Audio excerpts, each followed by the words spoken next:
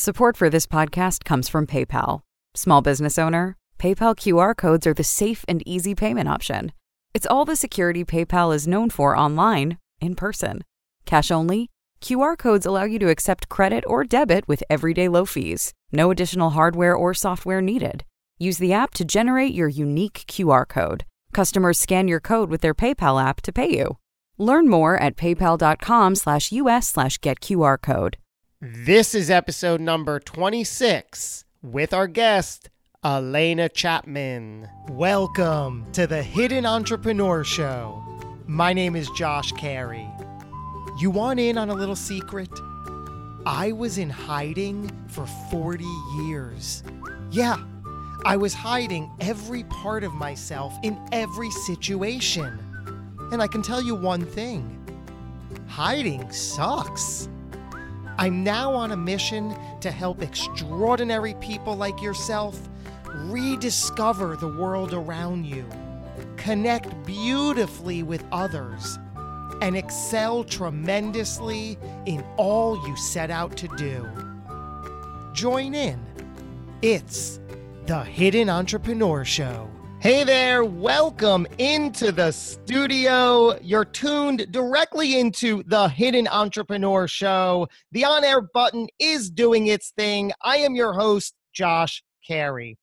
Not just a coach, and certainly not just a thought leader. My guest today is what you call, and I love this, a soul nurturer. Can't wait to get deep into that. Whose company, Chapman Life Institute, works with clients to identify what they really want to achieve in life. Boy, could I use every minute of that. She is a 2-time international bestseller, more than 30 years of deep study with, get this, Bob Proctor, Dr. Wayne Dyer, my goodness. And she's created a truly remarkable community on Facebook for anybody to join. It's called Savvy Sisterhood. I love that. She's dedicated her life to helping others discover their true desires and create happy, fulfilling lives. Where have you been all of my life? It is my guest. It's Elena Chapman. How are you, Elena? Hello, Josh. That was awesome. Well, I appreciate that. You are among, I just adore, I've been looking forward to this conversation because I get it. I embrace it. I live it. I love it. And I'm so glad to just banter for a little while with you and get your point of view. You are a 2-time international best-selling author. Your newest book, the title just lights me up. It's called The Prison Effect. And the subtitle, Discover How You Are Blocking Your Own Happiness and Break Free to Abundance and Joy in Life. I got to tell you, I've blocked my own happiness for decades. You and your team were generous enough to get me a copy of the book. It's so good. First, I want to talk about just the title itself because it's fascinating. It's on point. The Prison Effect. What does that mean? Oh, that is where a lot of our world, our place, people live in what I call the prison effect.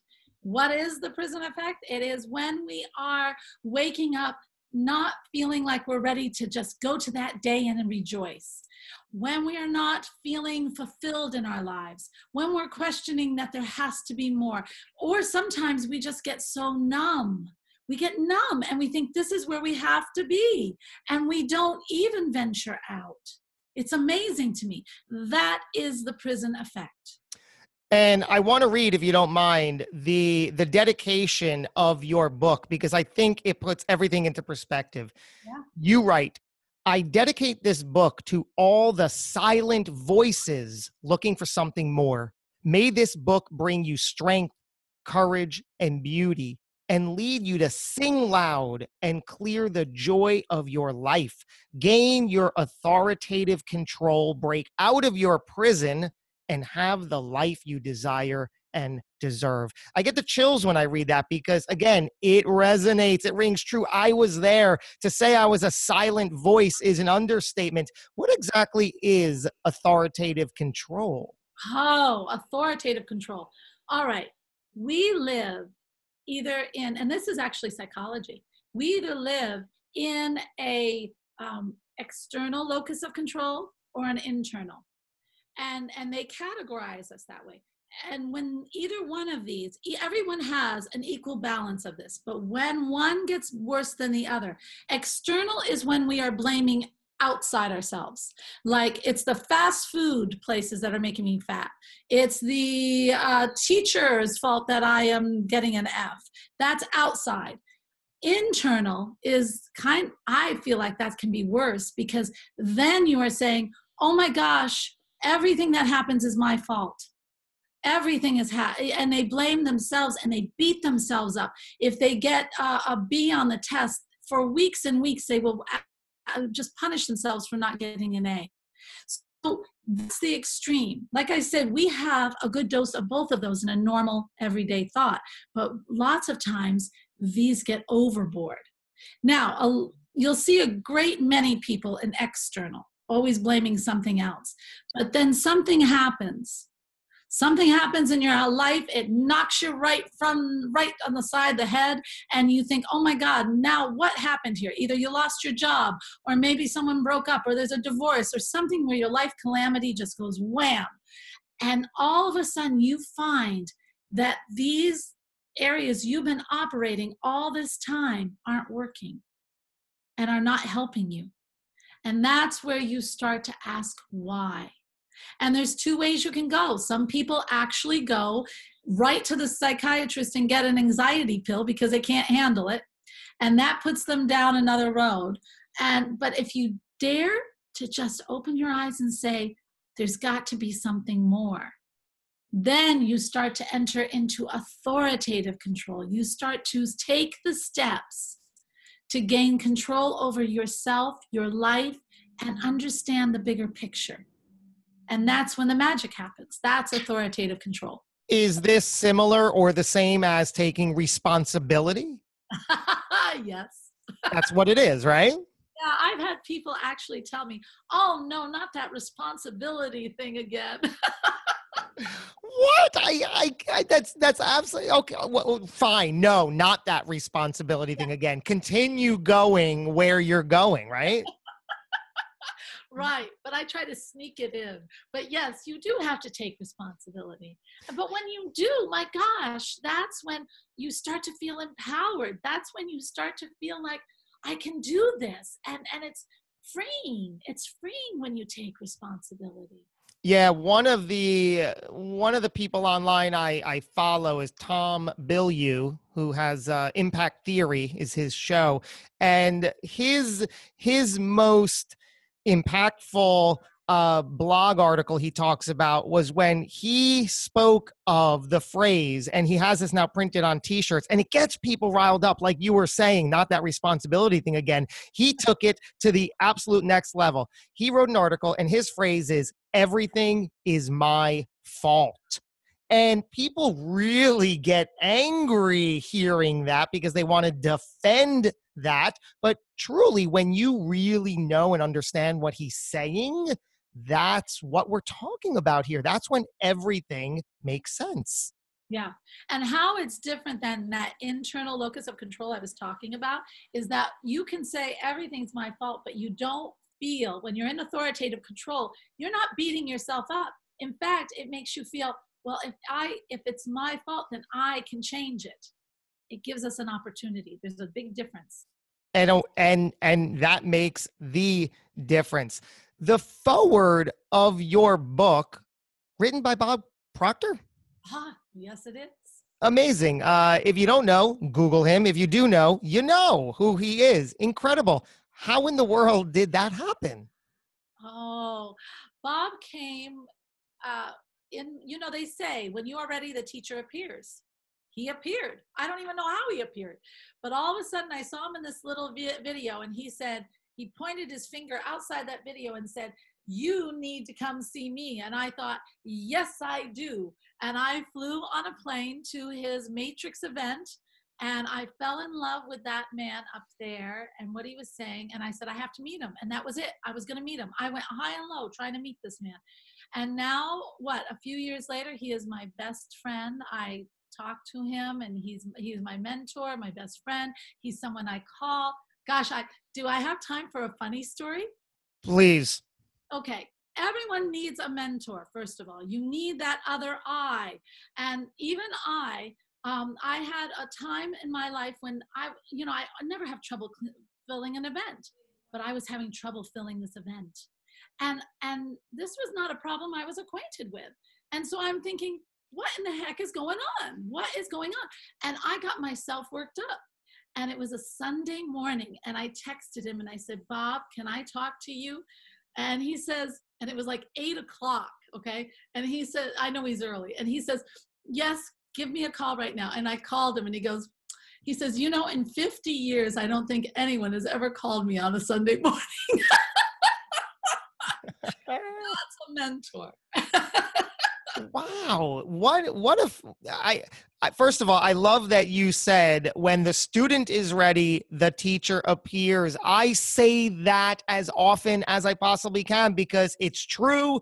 I've experienced it. I get it. I have a similar story where, when I was ready, the mentor, the person who has and is helping me in every regard currently along this personal growth and development journey I'm on, appeared. And sometimes you wonder how or why, but you just accept it. And it's like, thank goodness I was ready. My eyes have been opened. Yes. And that's what it is. My eyes are open. That's what it's all about. Changes everything. I absolutely love that. So take us back a little bit because I want to connect the dots and see the big picture of how we got to this incredible place where you are today, helping people discover their happiness and their desires. I've been lost, my goodness, all of my life, most of my life, decades of my life, couldn't figure anything out, angry, miserable, frustrated, confused, depressed, all of that ate me alive, and just slowly but surely able to finally crawl yourself out. And we'll get to that end of it shortly, but I want to go back to the beginning and help us paint that picture. What was Elena Chapman like growing up as a young girl? Well, Elena Chapman, when I was little, I remember way back. I remember when my dad was teaching me to swim, and he said, oh, you can be anything you want to be, but you have to really want it. So I had that in me. And my mom was quite the other way. And I didn't really know my mom very well. I was a very independent. Well, I think they labeled me as bossy back then, but I tend to say that I'm more, I know what I want. And I was always thinking outside the box as a kid. I wanted to be a scientist, so I do that. I wanted to be a veterinarian. Well, we opened it up on my front steps. I just did. That's the kind of girl I was. And that was good, because when life starts taking hold, those challenges, usually you can get through them and you face your fears. And I always say that if you have that foundation, but then all of a sudden life will knock you by the side and you're thinking, where am I? And that is when everyone, no matter how strong their foundation is, starts to ask why. And I did too. So your childhood seems, somewhat ideal. You're supported. You're creative. You're determined. You're type A. You're, as you say, bossy. How did all that wind up for you? Did that continue for much of your young life? Well, it did, but I had my own. When I was 10 was a learning experience. 10 was when we moved from the Catholic school because the nuns and I didn't get along. And so we moved to a very experimental public school, which was great, except one, you always get something. And this little girl pretended to be my friend, but then lied about me, these terrible lies. And she alienated me from the whole grade. Now, and I was always a social butterfly. So that was a very new experience contrast that we decided immediately we did not like. But the thing, it got worse and worse because her older sisters would chase me home through the woods, over the railroad tracks. It sounds like Little Red Riding Hood, but it really was. And through the elementary school, up the street. I mean, they would chase me, and I ran, thank goodness I was fast. But it was a hard year, and I was not happy. And I'll tell you what, though, there came a time when I had had enough. And we were walking back from art class, which was outside the school building. The whole class was walking back. And she got all the girls to jump on my back. And I was not a very big little girl. And so I tried to ignore it, tried to, turn the other cheek, all that good stuff you learn. And I was not feeling good about it. But then I saw her. She was not very small. And I saw her running up. And I thought, there is no way I'm letting this jump on my back. And I just made a decision. I wasn't going to take it anymore. And so when I watched and watched, and as she got really close, I turned and I grabbed her arm and I twisted it up behind her back. And it scared her. She just didn't expect it. But I met the fear in me. I wasn't worried about her two sisters beating me up. I wasn't worried that she was going to get vengeance. I was going to say, this is not going to happen anymore. And you know what? It stopped after that. Of course, she then said, oh, she's so awful. But everyone else was saying, wow, she really stood up for herself. Do you see? So it's meeting those fears. And that, I was just as scared as anybody. But I met my fear. And I conquered it. Wow. How long was that going on for? Oh, the whole year. Well, it started in fall. And then when she jumped on my back was literally spring. And did you tell anybody? Did you talk to your parents about it? Did you tell the teachers about it? Or did you just let it go? About the whole situation? Oh, no, I was very loud. I didn't like having to run home. I would have to stop at the country store on the road. I grew up in Vermont, on Shelburne Road, and call my mother almost every night to come get me because I couldn't run any further. And I know my mom talked to the school, but bullying is still not addressed in the schools very well. And kids suffer a lot. And now they're being told, when my little boy was in school, and I was turning into a bullying session, but when my little boy was in school and he said, Mom, this little boy keeps picking on me when I'm in line. I said, you warn him once, you warn him twice, and then the third time when he does it, you elbow him. And that bully turned out to be his best friend later. I love the comparison. So you finally stuck up and took it no more. You gave your child the same advice and that turned around. How can we apply that to our businesses or lives today? Oh my gosh. Every time we let fear win, it knocks us down. It keeps us in a box.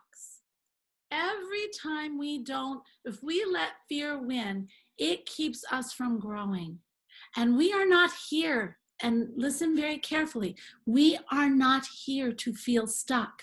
We are not here to just stay in the same place our whole life. We are not here for this. We came here to experience this world, to wiggle our toes in the grass, to splash the water on our face, to look up at the sky and rejoice. We are here to experience every part of this life. And whatever keeps us not doing that is hurting us. It's defying our purpose here. So look at your life. What is it that you're fearing? Fear of money? Nonsense. People have been fearing money since the beginning of time. Money is energy. Energy, that's all it is. It's neither good nor it's bad. It's not good or bad. Hear me again. It's not good nor bad. It's you who make it so. So you have to think about it. It can be my friend or it can be my foe. What do I want it to be? Nothing should be feared. It's It's so funny we're connecting these two words because very recently, a week or two ago, I made a video with the title "Fear is a Bully." And the whole concept was how, just like a bully in real life needs your cooperation to be intimidated, to be scared, to be resistant to them, fear is the same way. So if you change the whole game, everything happens. And I love that it's about just once and for all saying, stop it, no more, enough of that. Whether it's a physical, childlike bully that you've experienced, and I know so many of us have experienced that, or in the fashion of fear as an adult. And I love it. Life is meant to be experienced, and no person should or could dare get in your way for that well-being. Yes. And when you start and you know, talking about that, because a lot of times, you know, Earl Nightingale once said that there is our greatest disease is conformity. And why do we have conformity? We want to fit in, right? We want to fit in. We're taught to fit in. We're taught from the time we start to walk how to fit into society.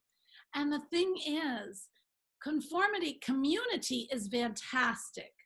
Community strengthens and gives us support. Conformity forms apathy for life. And we're so scared of being different. And we don't even see the purpose of being different. And it just squashes our dreams. Conformity is probably the worst thing. And really, how do you beat conformity? Well, you have to start, actually, the best way is to start activating your imagination. And I mean, I'll give you a quick exercise, and it's easy. Just sit out, walk in nature, sit out under a tree on a beautiful day, and start thinking crazy, just like, I'm going to walk on the moon. What would it be like to walk on the moon? And what if I decided to be an international bestseller? What would that be like? And don't knock yourself down. Just allow it to flow. And just all these wonderful, wonderful things you can be. And you know what will happen? One day you'll wake up and you'll say, gosh, I just want to start journaling today. Or I just want to start carving something today. That's what happened to me, Josh. I woke up one morning and I said, I'm just going to start journaling all these things that I'm learning. And I went to Starbucks and I started journaling. And that wasn't a plug, but that's what it was. And I sat there, and before I know it, I had a book. And that was my first international bestseller. Anything possible. Yeah, stunning. It's so amazing how we, like you said, conformity is our biggest enemy. On so many levels, we just want to fit in. But then we realize that once you're able to step out of that and be yourself, you're still going to fit in with the right people who relate to you. You're never isolated. You're never so excluded that you're this type of person that nobody can relate to. Being yourself means that you are going to attract and be able to surround yourself with the people that love, admire, respect, get, and appreciate all the parts of yourself that you are freely endorsing. That's exactly right. And you've got to remember that people who are naysaying, the problem is that they can't see themselves doing it. And if they can't see themselves doing it, then they don't think you should. And they're not trying to be mean. They really think they're trying to save you some problem. But really, it's the biggest naysayer when I decided that my book was going to be a book was a really close friend. He was the most serious naysayer. And then I found out he was the first one to order my book when I had it done. They want you to prove to them it can be done. Wow. It's all this fear. And that's where I'm currently in my life with this brand and with these episodes and with everything I'm doing. It's to break free from that, because I was crippled by that for decades and I didn't do much. I did play it small, and I know you have so much to talk about on that. But I want to finish up the part of your story when you were 10 and 12 and teenager and high school. So you stuck up for the bully. You told her never again. She didn't again. How did the rest of your school age years turn out? Oh, my school age years, well, I didn't have the fear. So I didn't have problems with bullies. I didn't have, even in high school, the worst bully there, I ended up teaching her Shakespeare. I have a knack for that. She didn't. So that's how we worked that deal out. And I just never I conquered it. So it wasn't scary anymore. And I didn't think anyone had the right to tell me I was not doing what I needed to do unless they could prove it. And they had to earn my trust versus just me trusting them blindly. And it really served me for a long, long time. And my life was good. I was doing beautifully. I actually started studying all of Wayne Dyer's stuff at 18. And that's because I didn't understand what everybody else was, what was wrong with them, because they were so grumpy and everybody was saying, you can't do this, you can't do that. And I just thought, what is wrong? What happened in this world? And I decided to learn why people were so negative. But, the only worst time in my life, and really what led me to write the book and to also start the group Savvy Sisterhood, was when I started listening to people like my father, who I adored, tell me what I needed to do with my life. And it took me off where my spiritual and living experience should be. And when that happened, and I had to find my way back, but finding my way back wasn't as easy as twisting that girl's arm behind her back. It was a harder, very hard road. And it taught me so much about not only taking our control, but understanding how much control we really have, whether we know it or not. And how powerful the perception of how we see things and how we see ourselves fit into the world is so important to seeing opportunities and the truth about life. So I learned all that trying to get back onto my path. And that's when Bob Proctor, who taught me the most valuable lesson of all, and that's how to truly let go. To let go of the past, but more than that, to let go of even that journey you're on. To not own it, just be it. And what really happens. These are the things I teach. That's why people call me the soul nurturer, because you are truly tapping in and living by that beautiful spirit of yours and trusting. And that's when you start to see synchronicity. That's when you're starting to see absolute miracles. And you actually see this level of life that is magical that so many people don't see. Chilling. What was the thing your father told you that you said derailed you for a minute? What did he want you to do? I had to get married to a man he wanted me to marry. Okay, let me get this right. So you're how old at this time? I was 26. And he basically said in no uncertain terms, Elena, you are to marry this man? Yes. Go ahead. Well, he thought that this man would provide for me. He had a very wonderful career. He had a wonderful everything. And I was at that time studying music. I was studying self-development all along. I got certified up to wazoo. Well, actually, when I got married, I stopped, Josh. I stopped studying because I felt like I was just so off from where I wanted to be. But when I first got married, I thought, okay, we can make this work. I have 3 beautiful kids from it, but he didn't like anything. All my dreams, his dreams were squashed, so my dreams had to get squashed. And I'm not a happy girl if all my dreams are squashed. So, I mean, this is matchmaking, not unheard of by any stretch of the imagination. When he presented this man and said, this is who you're going to marry, did you already know this person or was it brand new from there? And how much later were you married? I had been dating him, but I had come to the conclusion in my life that that person was not right for me. And he said, well, since you've been going with him for so long and you and he are together, basically, then you have to marry him. And that was that. And he was also very pleased because I had chose to be in music, which he found a vow of poverty in music, because it's not a doctor or a lawyer or a scientist or a banker or anything. It's a musician. And so I understand he thought he was taking care of his daughter. He thought he was doing the best. And I can't say it wasn't all awful. You know, in the beginning, we did have a lot of fun. I do have 3 gorgeous boys from this.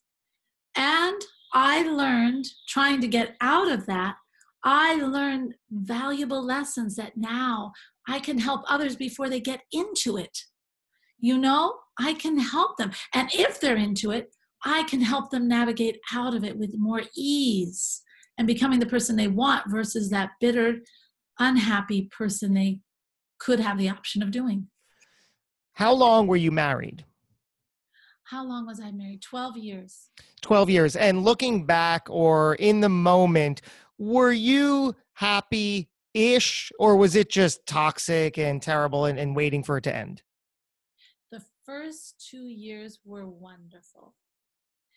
You know, we were having fun. It was, but I was also getting my doctorate in music.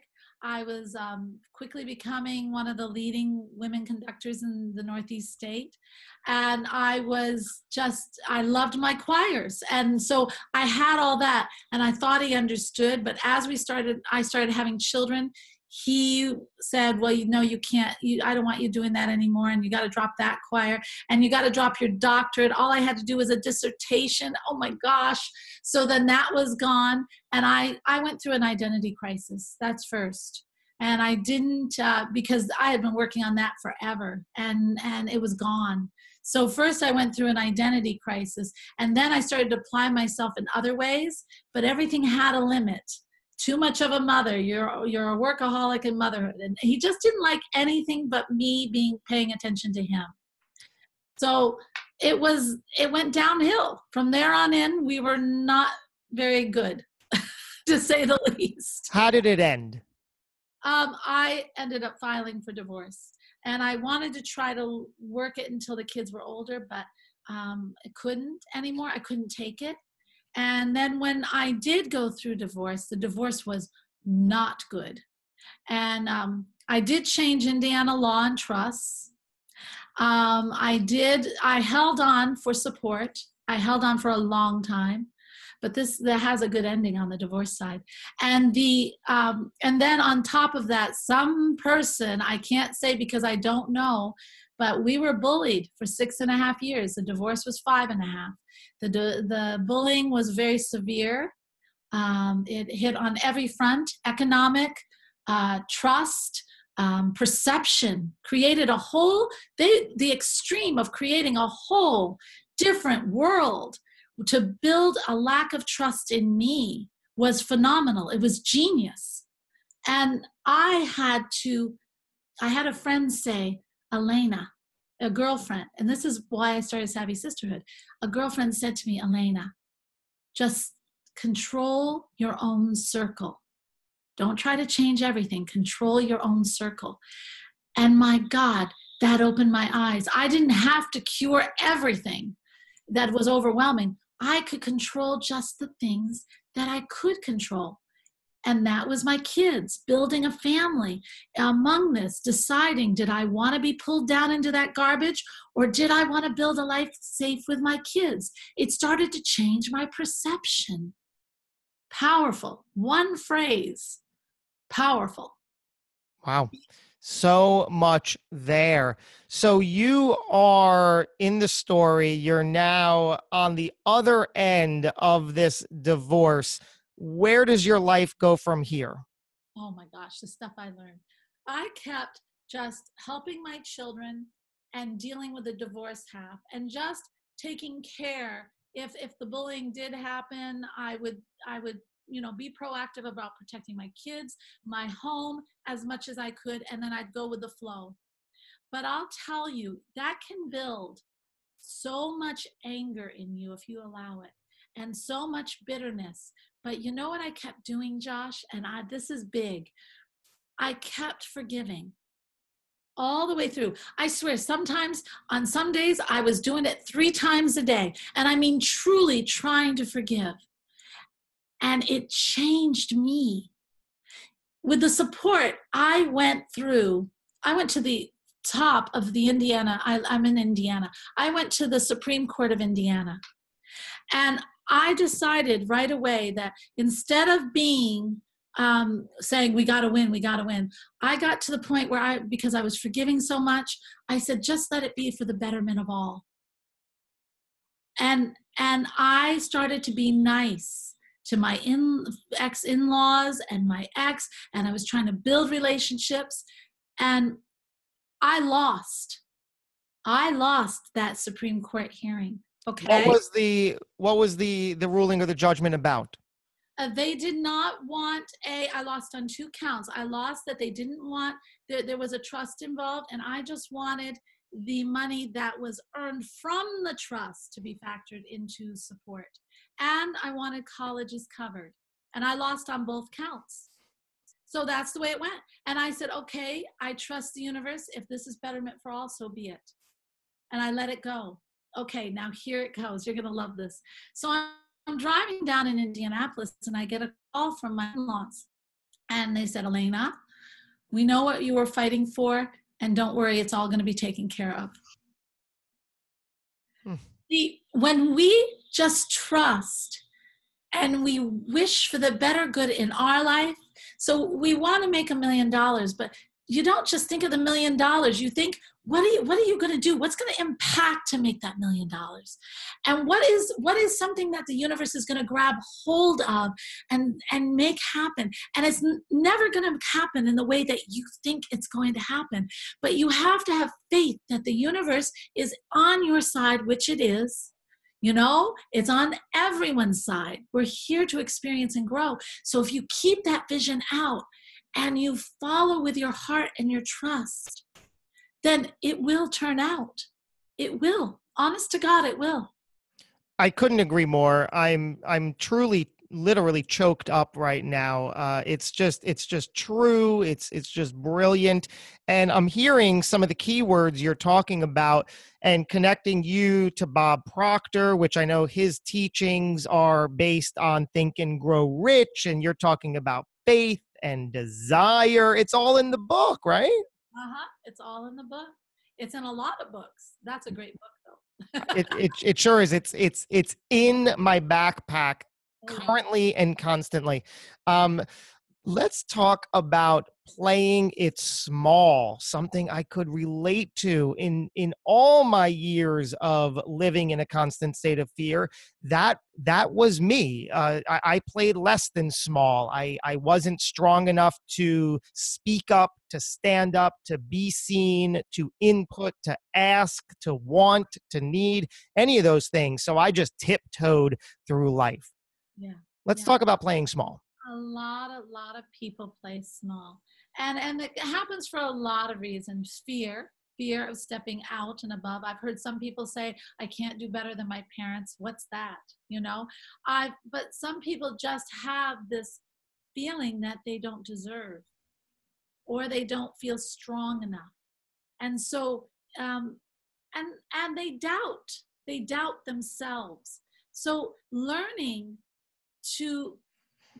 okay, that's why I started, Josh, those are the same reasons playing small and not having a voice or stepping back is what I found that women, I know that you did it, but women do it all the time. We do it all the time.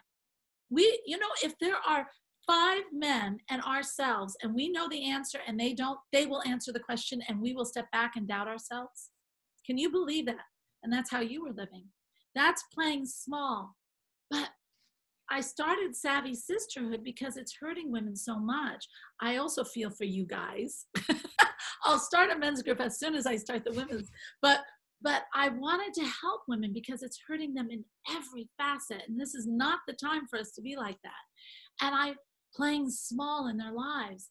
And I found that when we start to understand how absolutely beautiful, men and women, how beautiful we are, just as we are, with every imperfection, with every fault that actually turns out to be our gifts. These faults are our gifts, guys. When we find out how beautiful we are, then that takes away some of the fear. We learn how to have fun. Yes, fun. Is that important? My God, is that important? When you can start to have fun, then you can start. I don't do anything if it's not fun. Honest to God, if it's not fun, I will make it fun. Why? Because I am on this earth for such a short time and I want to experience fun. I love fun. And fun brings me closer to my friends. It brings me closer to my life. It makes the journey I'm on so much more pleasurable. Learning how to have fun. And then third thing I teach to help people not play it small is that they tap in. I teach them how to tap in. And when they can tap in and they find that voice, you always find when you really learn that voice is love. That is our voice. And I don't care who you are, it really is love. And if you could feel that light of the universe or whatever, it is unconditional, accepting, total engrossing love. It is so wonderful. So when you know that, then you allow that to lead you in every part of your life. You can't go wrong. And it heals every relationship. It helps you to have faith in something so much bigger than yourself, total belief, and you know that you are on the right path. And it helps you to take the leaps. It helps you to conquer that fear because you know that you are part of something so much bigger than yourself, and that something is part of you. And that's how you learn to really not play it small. Incredible. Separately, you said that we are on this earth for such a short amount of time. So true. You have to realize that puts everything into perspective. We're here and gone really before we know it. So are all the people, every single person you know and have ever known in your life, blink of an eye. I have two incredible children, fairly new father, a 5-year-old daughter, 3-year-old son. They are my everything. Who knew I'd love being a father as much as I do? And that really, if nothing else, that puts it into perspective. I'm like, oh my God, I'm going to be gone before anybody realizes that I was here. And it's like that kind of thought is like, okay, I better give as much love to these two adoring human beings with these two beautiful doe eyes looking back at me and like, okay, now what? Help us through this. Even though my daughter, as you're talking, Elena, is sort of like you. She's type A, wants to do everything herself. I do it. Okay, you do it. Everything is I do it. And now the little one, her amazing 3-year-old brother, I'm so thrilled. They're like besties. They get mistaken for twins all the time. And I'm like, no, they're actually 2 years apart. But so they're just attached by the hip. And the older one teaches the younger one all of her bad habits to get around everything she's learned. So she says, I do it. And then he says, I do it too. So it's like everything has to be done twice. And it takes 4 times as long to get anywhere. I totally get it. Yeah. I mean, you've been there. So the one piece I want to get your expansion on is I love this. You said faults are our gifts. Can you give us an example of that? Gosh, yeah. If you guys, I know some people really condemn that movie, Wrinkle in Time, or that book, but I'll tell you something.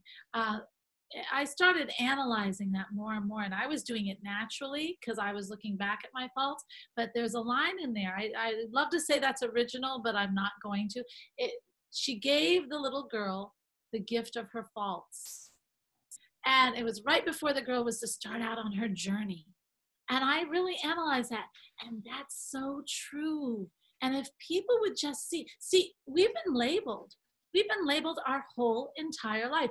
If we can get our kids to grow up without the labels and the limiting thoughts, do you know how this world would change?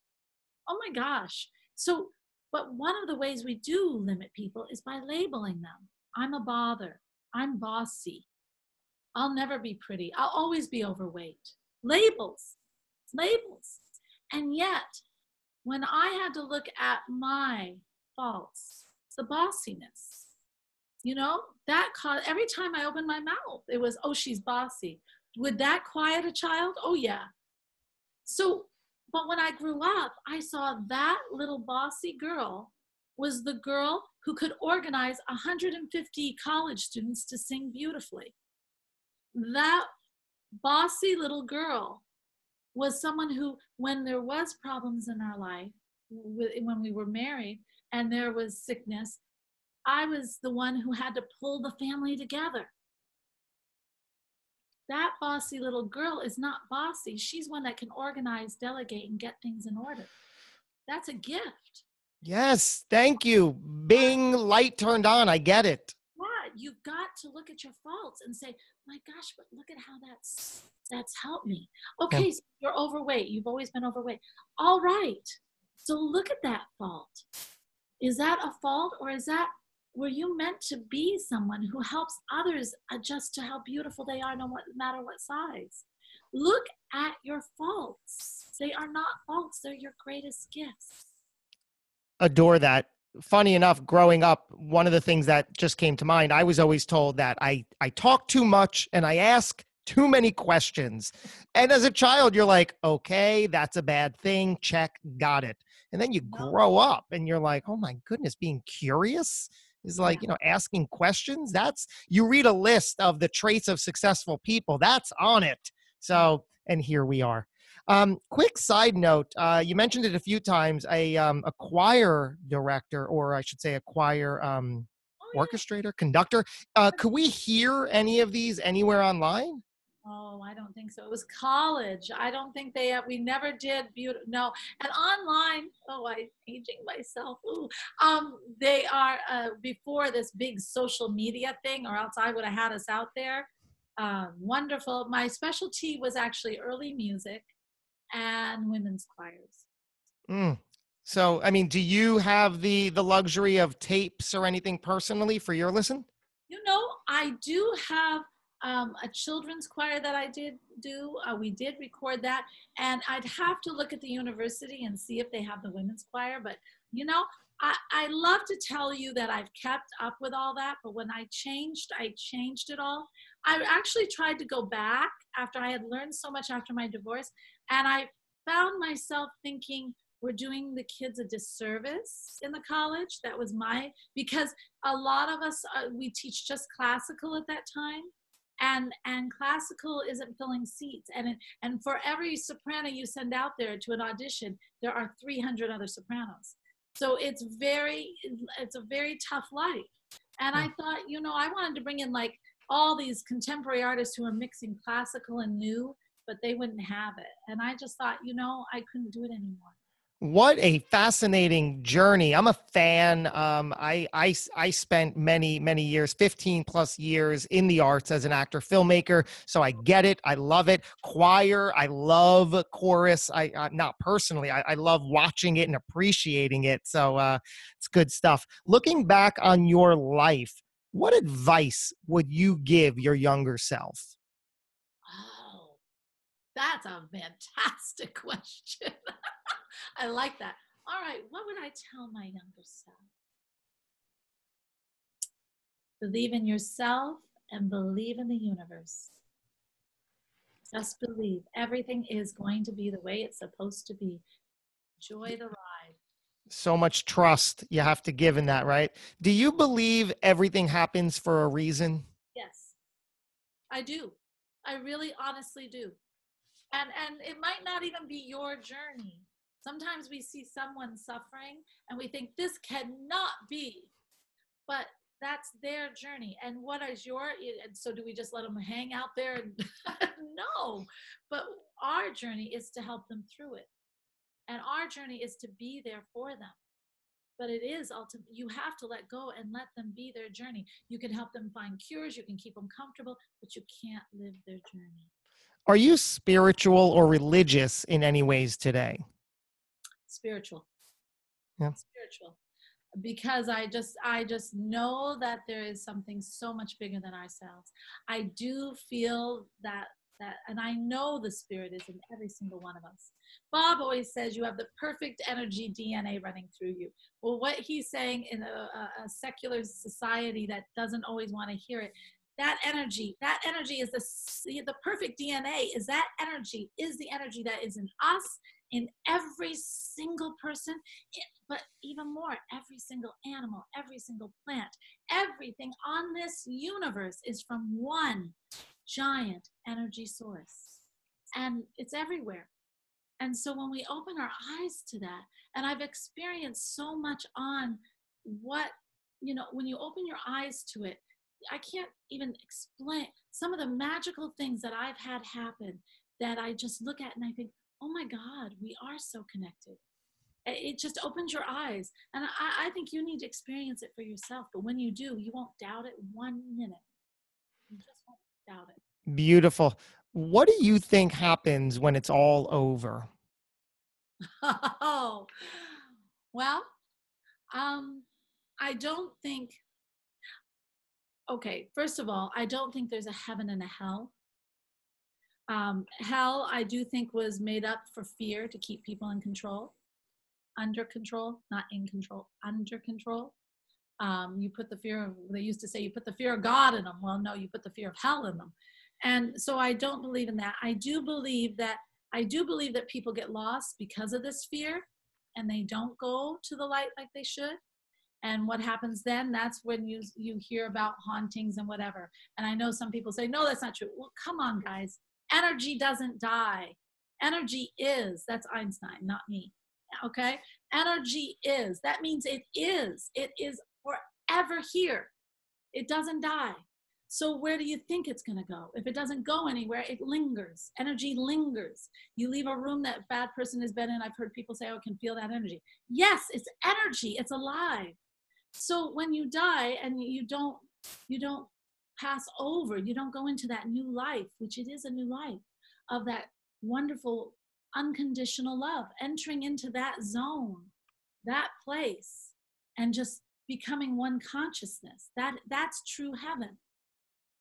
And when you do that, and with one source, which you can call that God, you can call it whatever you want, but it's there, then that is going home. That's going home. Do I believe you stay there if you really want to know? I don't know. I think we go through lessons. I think we have many lives. I really do. So, yeah, there you go. Ooh. I'm all exposed. Absolutely perfect. Just the way it should be. I will leave you with this one final question. How would you, Elena Chapman, like to be remembered? Oh, how would I like to be remembered?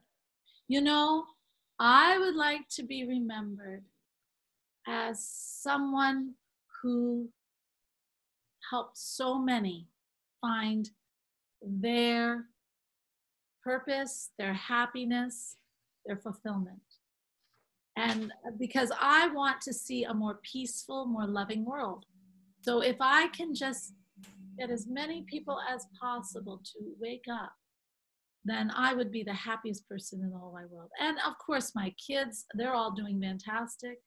And I want to be remembered as someone who truly enjoyed and loved life. Well, you've made me the happiest person in the world right here, right now, which happens to be the only moment we have. Exactly. Such a treat, such a treasure, Elena. Really, really happy. Tell all of our listeners, how can they grab a copy of the book, The Prison Effect? How can they get involved in your group, Savvy Sisterhood? Let's get them in.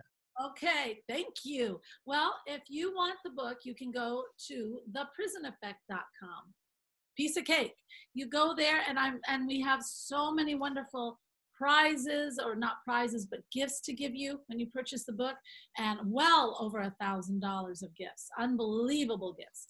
And then if you're a woman who wants to grow, and you want a community, and you want to share, and you just want friends, and you want to grow together, which is fun, go to Savvy Sisterhood. And that's right on Facebook, guys. And you right in that search bar, you type in Join Savvy with 2 V's, SavvySisterhood.com. And then if you really want community and you want to join us in a class that's with the most amazing women I've ever met, then you press level 2. And on level 2, then you get to be on our Thursday Zoom classes that you will break through fast. I'm amazed on how fast these women are breaking through. And I'm not exaggerating. I'm pretty truthful. If they weren't breaking through, I wouldn't tell you, but they're breaking through. So it's fun. So that's how you do it. We are going to link to all of that in and around this session. My goodness, I knew I was looking forward to this for some reason. I feel like we can talk about this for hours and hours more. Thank you, Elena, for opening up your candor, for sharing with us all that you give to the world. Well, thank you, Josh. I have totally enjoyed speaking with you. It's been a joy. I really appreciate that. And I appreciate everybody's ears who are tuned in to this episode. I hope you found a thing or two or more that you liked, that you enjoyed. Embrace that. Use it. It's for you. Make it work. Take action. Do what you can. Because as we said, it's over before we know it. With that, use it. Embrace it. Love it. It's for you. We're going to do this again real soon. You know that. Until next time, until we do, go get 'em. Thanks for listening to the Hidden Entrepreneur Show. Make sure to subscribe through iTunes or Google Play so you can get notified every time we publish a new episode. And we'd love to hear your thoughts with an honest review on iTunes. Finally, follow us on your favorite social media platforms to keep the conversation going with Josh Carey and today's guest. Until next time. This podcast is a part of the C-Suite Radio Network. For more top business podcasts, visit c-suiteradio.com.